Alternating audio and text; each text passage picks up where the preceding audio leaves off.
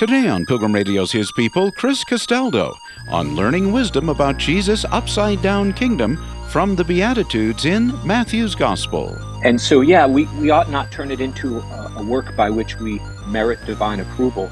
Instead, it's an invitation from a Father who loves us to take him by the hand and walk with him. Chris Castaldo, next.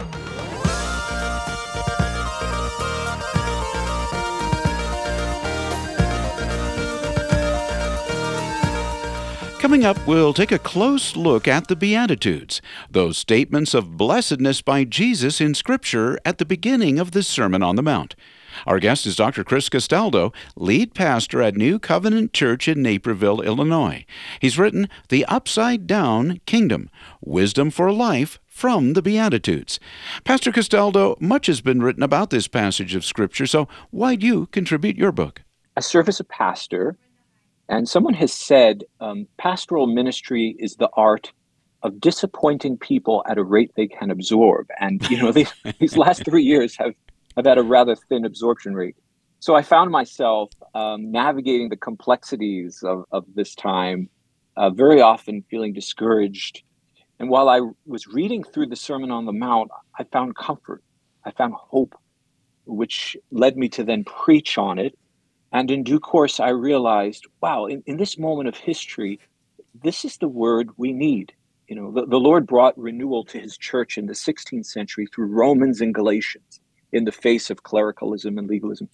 And I think today it's the Beatitudes in particular that speaks to the challenges and opportunities before us. What is it about life in 2023 that makes the Beatitudes so applicable? Well, in this outrage culture, this cancel culture, we're at one another's throats. We sort of, remove the pin from the rhetorical hand grenade, throw it over the fence. People are frustrated and they're anxious. And the Beatitudes speaks to the range of issues that we see before us. So, blessed are the poor in spirit and the meek. Blessed are those who mourn. Where I serve, we have more people contending with anxiety and depression. Blessed are the peacemakers, a peace that we first embrace for ourselves, and then we embody it and communicate it among our friends, loved ones, and neighbors. All of that speaks to the specific moment in which we find ourselves. Well, your book takes a look at Matthew chapter 5, verses 1 through 12. Is it possible to read it to us, and that'll kind of set the stage? I have a Bible in reach, but I'm going to try to recite it. So here we go. Okay. Blessed are the poor in spirit, for theirs is the kingdom of heaven. Blessed are those who mourn, for they shall be comforted. Blessed are the meek, for they will inherit the earth. Blessed are those who hunger and thirst for righteousness, for they will be satisfied. Blessed are the merciful, for they will receive mercy. Blessed are the pure in heart, for they will see God. Blessed are the peacemakers, for they shall be called sons of God. Blessed are persecuted for righteousness' sake, for theirs is the kingdom of heaven. Blessed are you when men revile you and say all manner of evil against you. Rejoice and be glad, for so they persecuted the prophets who were before you. Thank you. So the word Beatitudes, what does that mean? Most of us know when we talk about the Beatitudes, we're talking about this portion in Matthew. There's also a shorter portion in Luke, which has... That's right, chapter 6, correct? Much of the same content, but where did that word Beatitudes come from? What does that mean? Yeah, it comes from the Greek word makarios. Sometimes it's translated happy, blessed, fortunate. And it describes someone who's in a relationship with God that results in life, that results in hope. It is to be, in the context of Matthew, a citizen of Jesus' kingdom. So chapter 4, our Lord is preaching the good news. He says, repent, for the kingdom is at hand, pointing to himself. When one is in relationship with Jesus, they experience all of these virtues, all of these gifts that Christ describes in the Beatitudes. And you write that the Beatitudes are counterintuitive and countercultural, which would go to what you said earlier, how much they are needed today. Right. Yeah. And so life in this world is filled with aggression. And by the way, I'll mention that the cover art that Crossway has produced for this book is just brilliant. Earlier today, I did a little video and I was sort of pointing to different elements, so you have the king of this world with the sword, and he's oppressing, he's bringing destruction. And then you have his heart, which is filled with thorns, and it's a broken heart. And it conveys the fact that despite his best attempts, he's unable to realize the righteousness of God. He has a money bag in his hand. He's pursuing treasure and wealth, trying to expand his presence and extend his influence. That's life in this world. Vincero, we try to conquer, and we do it in pursuit of human glory. The message of the kingdom, as expressed in the Beatitudes, however, is, as you said, entirely opposite, counterintuitive. Jesus comes to us meek and lowly. He's gentle. He's the Lord, compassionate and gracious. And instead of bringing his kingdom with human strength, he is the suffering servant. It is ironic, it is countercultural, but it is precisely how we find the wisdom of God. You also say, Pastor Castaldo, that and I want to ask you about each of them, and I know our time is going very quickly, but you say that the Beatitudes reveal idols in our lives, confront idols in our lives. It's a general question, but how do the Beatitudes do that? So we all lean on something. We all depend on some form of creation to prop ourselves up.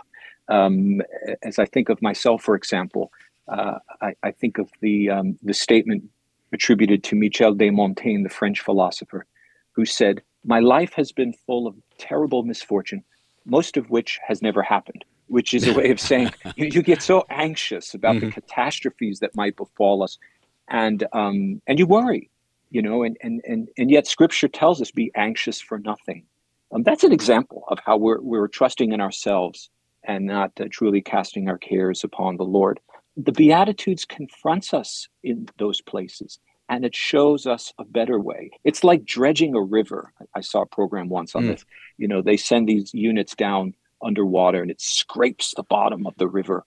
And if the river had feelings and emotions, it would be crying. It's almost a violent act. But it's necessary in order for life to grow. That's what the Beatitudes do to our souls. It cleanses us of secularity, and it prepares us to receive the good seed of God's word. By reading them, maybe learning them, prepares us to live the Christian life in a very real way. Establishing who we are in Christ. This is who we are. We have notions of what it means to be a faithful Christian, to be an overcomer, to use that New Testament term. And very often it means, you're getting better every day and in every way, stronger, more competent. I remember as a new Christian having that idea. My Christian life now in Christ ought to be one single movement upward. Because I have the Bible, I have the Holy Spirit, I have the church. But it's not that simple, even though sanctification is real, thank God. But there's highs and lows. And I think the other image we need to consider there is of the kernel of wheat, which falls to the ground and dies. And yet in that place, God brings about renewal and it springs to life. That's the pattern. I use this term in the book. It sounds hopelessly esoteric, but it's a really simple and practical idea. The upsilon vector, imagine a U or a horseshoe. That's the contour of our life. We descend in humility, brokenness. We land in the valley, but God, by his grace, lifts us out by his mercy. So in one sense, you're saying that is, in a sense, a pattern of the Christian life that God has established, that we see in Scripture. Entirely. And I think we get that, Bill, when we think about our conversion. I came to the end of myself. God saved me, and now I'm a new creation in Christ. We get that. What we fail to realize, though, is that pattern marks our ongoing experience here and now. That I am always descending in one way or another in my inadequacy, in my brokenness. But even as we descend, we have the promise of Christ, lo, I am with you always. And in that lonely place, again, now think, blessed are those who mourn, they will be comforted. I can imagine some listener now who's contending with grief. It's in that shadow that Jesus abides with us, and he illumines the darkness.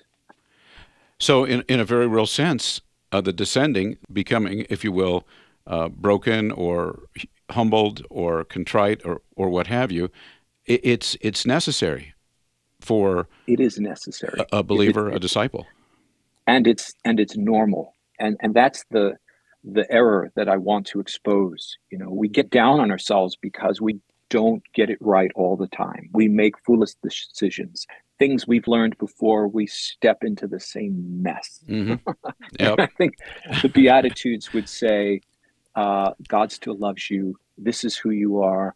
Poverty of spirit, brokenness, accepting your limitations, but looking heavenward and saying, Lord, cleanse me, forgive me, and set me apart despite myself. I think that's the invitation that the Beatitudes gives us. So, as you point out in your book, some may see them as the Beatitudes as a religious ladder to climb or a moral code for believers to try to follow. You're saying they're not that. Yeah, thank you. We see it as a horizontal bar that we have to clear, and we can't possibly fulfill the injunctions of the Sermon on the Mount, starting with the Beatitudes. Be perfect as your heavenly Father is perfect. Your righteousness must exceed that of the scribes and Pharisees. We cannot do this. This brings us to the end of ourselves, and yet God gives us His Spirit.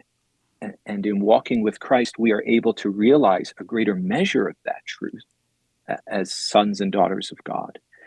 And so, we ought not turn it into a work by which we merit divine approval. Instead, it's an invitation from a Father who loves us to take Him by the hand and walk with Him.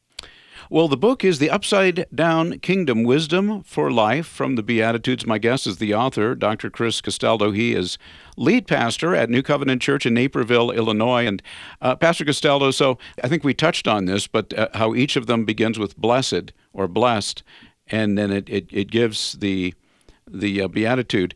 And that word blessed, I've heard that can mean happy, that can mean fortunate. What does it mean? Yeah. I think it means you're in a situation, a set of circumstances that reflect life, that reflect peace, that reflect the presence of God. That's what it means. Another way the New Testament describes it is life in Christ. That is the blessed life, the Makarios life. And the only way you get there is by the unmerited favor of God, which He extends to fallen people. It's a gift, and when we receive that gift, it is, I'm suggesting, an invitation to encounter the life of Christ each and every day. Well, if we could, and I think we have some time here, I'd like to ask you about each of these that you write about, and I realize in one sense it's sort of almost an impossible question, but just maybe even a comment or just to give us a perspective on it. Matthew 5:3, blessed are the poor in spirit, for theirs is the kingdom of heaven. Your chapter is titled The Poverty That Makes One Rich. I serve in Naperville. I sometimes call it a suburb of Chicago. I sometimes call it the Achievatron. It's where you start preparing your child for the SAT exam at age 6. We so easily define ourselves by our successes. Mm-hmm. Right? Norman Vincent Peale said, whatever the mind of man can conceive and believe it can achieve. Achievement is the essence of godliness. Well, it's not. And it's just the opposite. It's recognizing our inadequacy and clinging to Christ as our only sufficiency. And then when loss becomes gain, blessed are those who mourn, for they shall be comforted. That obviously is, you talked about how during this particular period of COVID and the pandemic and how difficult, and we've heard how difficult that has been for pastors, particularly for churches, and how it brought comfort and hope. And I think those are words that would strike me as someone looking at that. Blessed are those who mourn, for they shall be comforted. Is it that simple, that it's talking about people who are mourning the loss of a loved one? Yeah, and there are some painful situations that one doesn't get over very easily. Maybe not ever, the loss of a child, a terminal illness, right? Hmm. And so what do you do? And I think that beatitude is cautioning us or delivering us from bitterness and alienation and loneliness. It's reminding us that as hard as life can be, we don't experience it alone. That our Father is present and the Spirit lives within, and we have the church that surrounds us. So we are able to grieve and lament, and we do it as those who have a living hope. And this kind of goes without saying almost, with these beatitudes, these promises, if you will, are appropriated or embraced through faith in Christ. Yes, yes, that's right. Back to your statement earlier, it's not something we merit. It's a gift from start to finish. And that's why we worship God, is because he sees all of our needs and provides for all of them. Well, next is your chapter, Gentleness in a Hostile World, Matthew 5:5, and blessed are the meek. My translation says, I know that in others it says, blessed are the gentle, but for they shall inherit the earth. And obviously, meekness or gentleness, not exactly an attribute or a value, a virtue that is particularly valued at this time. Yeah, and just wait as we now head into this next election year. Oh, boy. Buckle up. Yes. Right. And so, yeah, people, even Christian people, can be like foaming at the mouth, pit bulls going for the jugular of the dear soul with whom we disagree. And the Beatitudes calls us up on that. It confronts us and reminds us that our Lord Jesus came, and a smoldering wick he would not snuff out.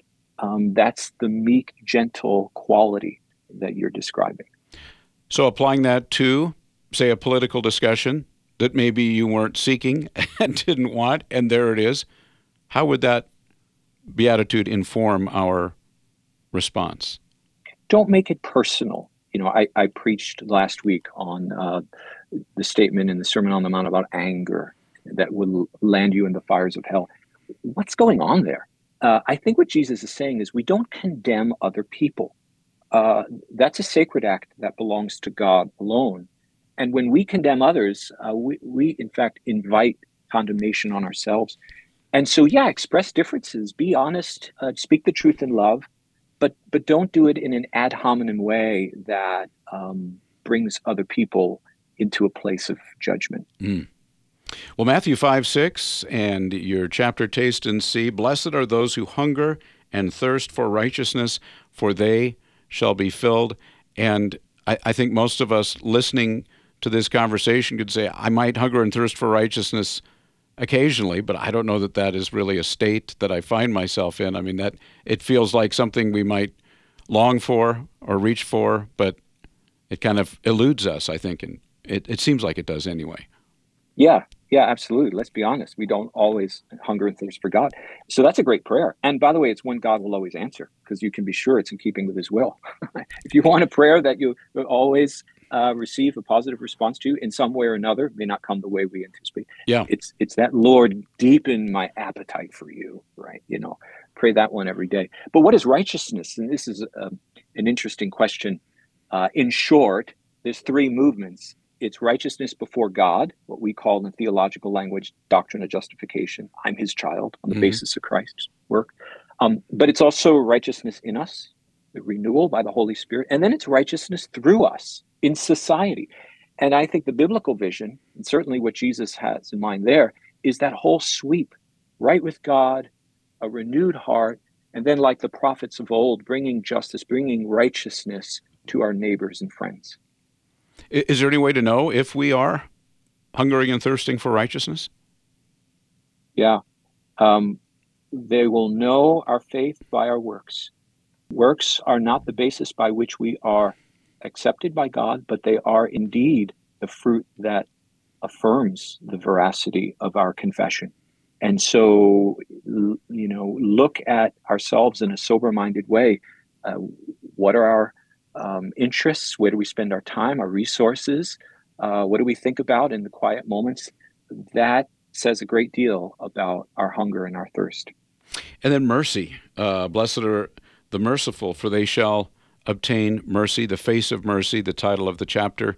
And again, not a virtue that, I mean, it's kind of the opposite is, whether it's the political stage or sports or whatever. I mean, people appreciate it when it's shown to them, but Yep. Can you comment on that? Yeah, think about how merciful Jesus would have been. Think of an event like the raising of Jairus' daughter. You know, he walks in, the family is weeping. There's that death wail that happens. I've been in the hospital when a child has been taken off life support, and that wailing. And Jesus steps into that setting, and you can just imagine how his heart went out for this dear family. And he says, "Little girl, arise." And she did. That's the kind of mercy. When we look on others with compassion, we see them as God sees them. And then with the resources that the Lord provides, we extend mercy to others. And then Matthew 5:8, blessed are the pure in heart, for they shall see God, seeing God. And again, I think probably anybody listening to this would say, well, one thing I know is I'm not pure in heart. So Right. Where does that leave me? Yeah, this is where confession is so vital. Mm-hmm. As Martin Luther said in the first thesis of his 95 Theses, it's a way of life. When our Lord Jesus said, repent, he intended for all of life to be one of repentance. And so we're honest. Yeah, Lord, I don't love the things you love. Please give me your heart, cleanse and purify. And that, again, is a prayer that God delights in answering. And I suppose in one sense, it is that difference between, like you were just explaining, between justification and, well, sanctification. As far as positionally before God, we are pure in heart through faith in Christ, through the blood of Jesus, and yet at the same time, we are being sanctified, we are being changed into that image as well. Yeah, that's a great point. We're always working from our acceptance, not toward it. We're not seeking to secure God's favor by having a pure heart. We are instead saying, oh, Lord, thank you that I'm your child by your complete and perfect grace. And now help me to behave as a child by exhibiting purity of heart. And when it says, when Jesus says, for they shall see God, we know we'll see him when we leave earth. Is he talking about that? Eternity? I think he is, but I think there's a sense in which we see God now through eyes of faith. We apprehend him. You know, there's an inexplicable quality of fellowship we enjoy now by the Holy Spirit. And when our heart is pure, then the sky, the horizon of God's love is evident to us. We can sense him. And we don't always have that palpable sense. But when we're walking closely with Jesus, we can be sure that our fellowship with God will be deeper and fuller.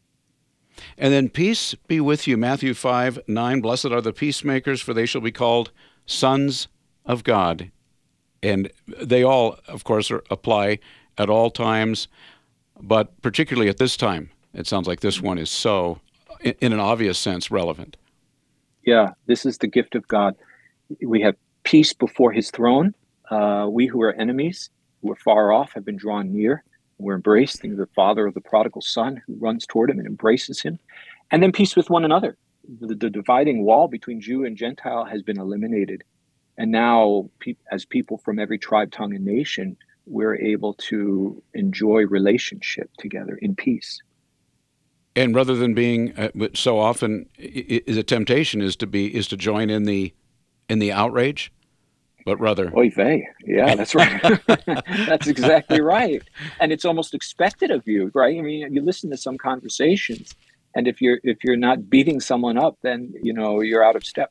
Well, yeah, you are out of step, and that's the whole point. It's an upside down kingdom. It's a counterintuitive, countercultural calling. And then we're going through these very quickly, and I thank you, Pastor Castaldo, for doing that. I mean, obviously, there's so much that you've written in your book, The Upside Down Kingdom, Wisdom for Life from the Beatitudes, and you're giving us just a wonderful flavor for that. The last two verses, blessed are you when they revile and persecute you and say all kinds of evil against you falsely. For my sake, rejoice and be exceedingly glad, for great is your reward in heaven, for so they persecuted the prophets who were before you. We think of Of course, people through history, we think of the occasional individual in our culture, but we think of many in other countries who can actually say this. They know that they are being persecuted. But how can we appropriate what Jesus is saying here for us in America? Yeah, we follow a crucified Savior, and he's now risen, yes. But let us not forget when Jesus confronted Saul on the road to Damascus, he said, Saul, Saul, why are you persecuting me? They're speaking of his body now. That's us, that's the church. And so we should not be expected when we find ourselves in the crosshairs of persecution. We do stand in this great long legacy of prophets. And like the early church, I think we would benefit from seeing that as a part of our calling and a way in which we can bring glory to God in culture, in society. And indeed, it is very, in that moment when we're overwhelmed, yet still trusting the Lord, that the light of our witness shines brightest. Toward the end of your book, and as I said, there's so much, of course, that we cannot discuss, just giving some highlights, some introduction, you call the Beatitudes the Magna Carta of God's new world charter and commission of Christ. The Magna Carta of God's new world. And I'm wondering, what does that mean? How can we appropriate that? It's a new way of living, a new ordering of life, a new society. In this world, we dominate, we're aggressive. It's a zero-sum game. One person wins and another person loses. Not in the kingdom. Jesus gave himself as a sacrifice so that all who come to him would be saved. And so in this new world, we look upon one another not as adversaries. We look at one another as objects of God's love, whom we have the privilege of serving, of supporting, and helping to move closer to Jesus. So in terms of yourself and your church and what you've gone through, and so many have the last few years, you said you found much comfort and much hope in this passage of Scripture, in the Beatitudes. I'm wondering, can you describe that, how that comfort and hope was found here? Yeah, I think for me, it had to do with, what is faithfulness, maybe even success in ministry. And during COVID time, when you had, one person calling you in the morning saying, you're putting people's lives in peril because you're gathering, the other person calling in the afternoon saying, in effect, the fact that we have any mitigation policies illustrates that we don't trust God. And you're pulling your hair out as a pastor, just trying to make this body united or preserve the unity. Yeah. That's where the Beatitudes spoke to me. Look, life is messy. I am broken. We together as God's people will manifest that brokenness. And yet the Spirit is working in and through us in ways that we can't even imagine. And so let's grab hold of these truths as the measure of our identity and our calling. And in so doing, I think we will radiate the hope of Christ in this world. You've been listening to His People on Pilgrim Radio. Many thanks to our guest, Dr. Chris Castaldo, pastor of New Covenant Church in Naperville, Illinois, and author of The Upside Down Kingdom, Wisdom for Life from the Beatitudes. Thanks for listening, and I hope you can join us again on Monday at this same time for another edition of His People.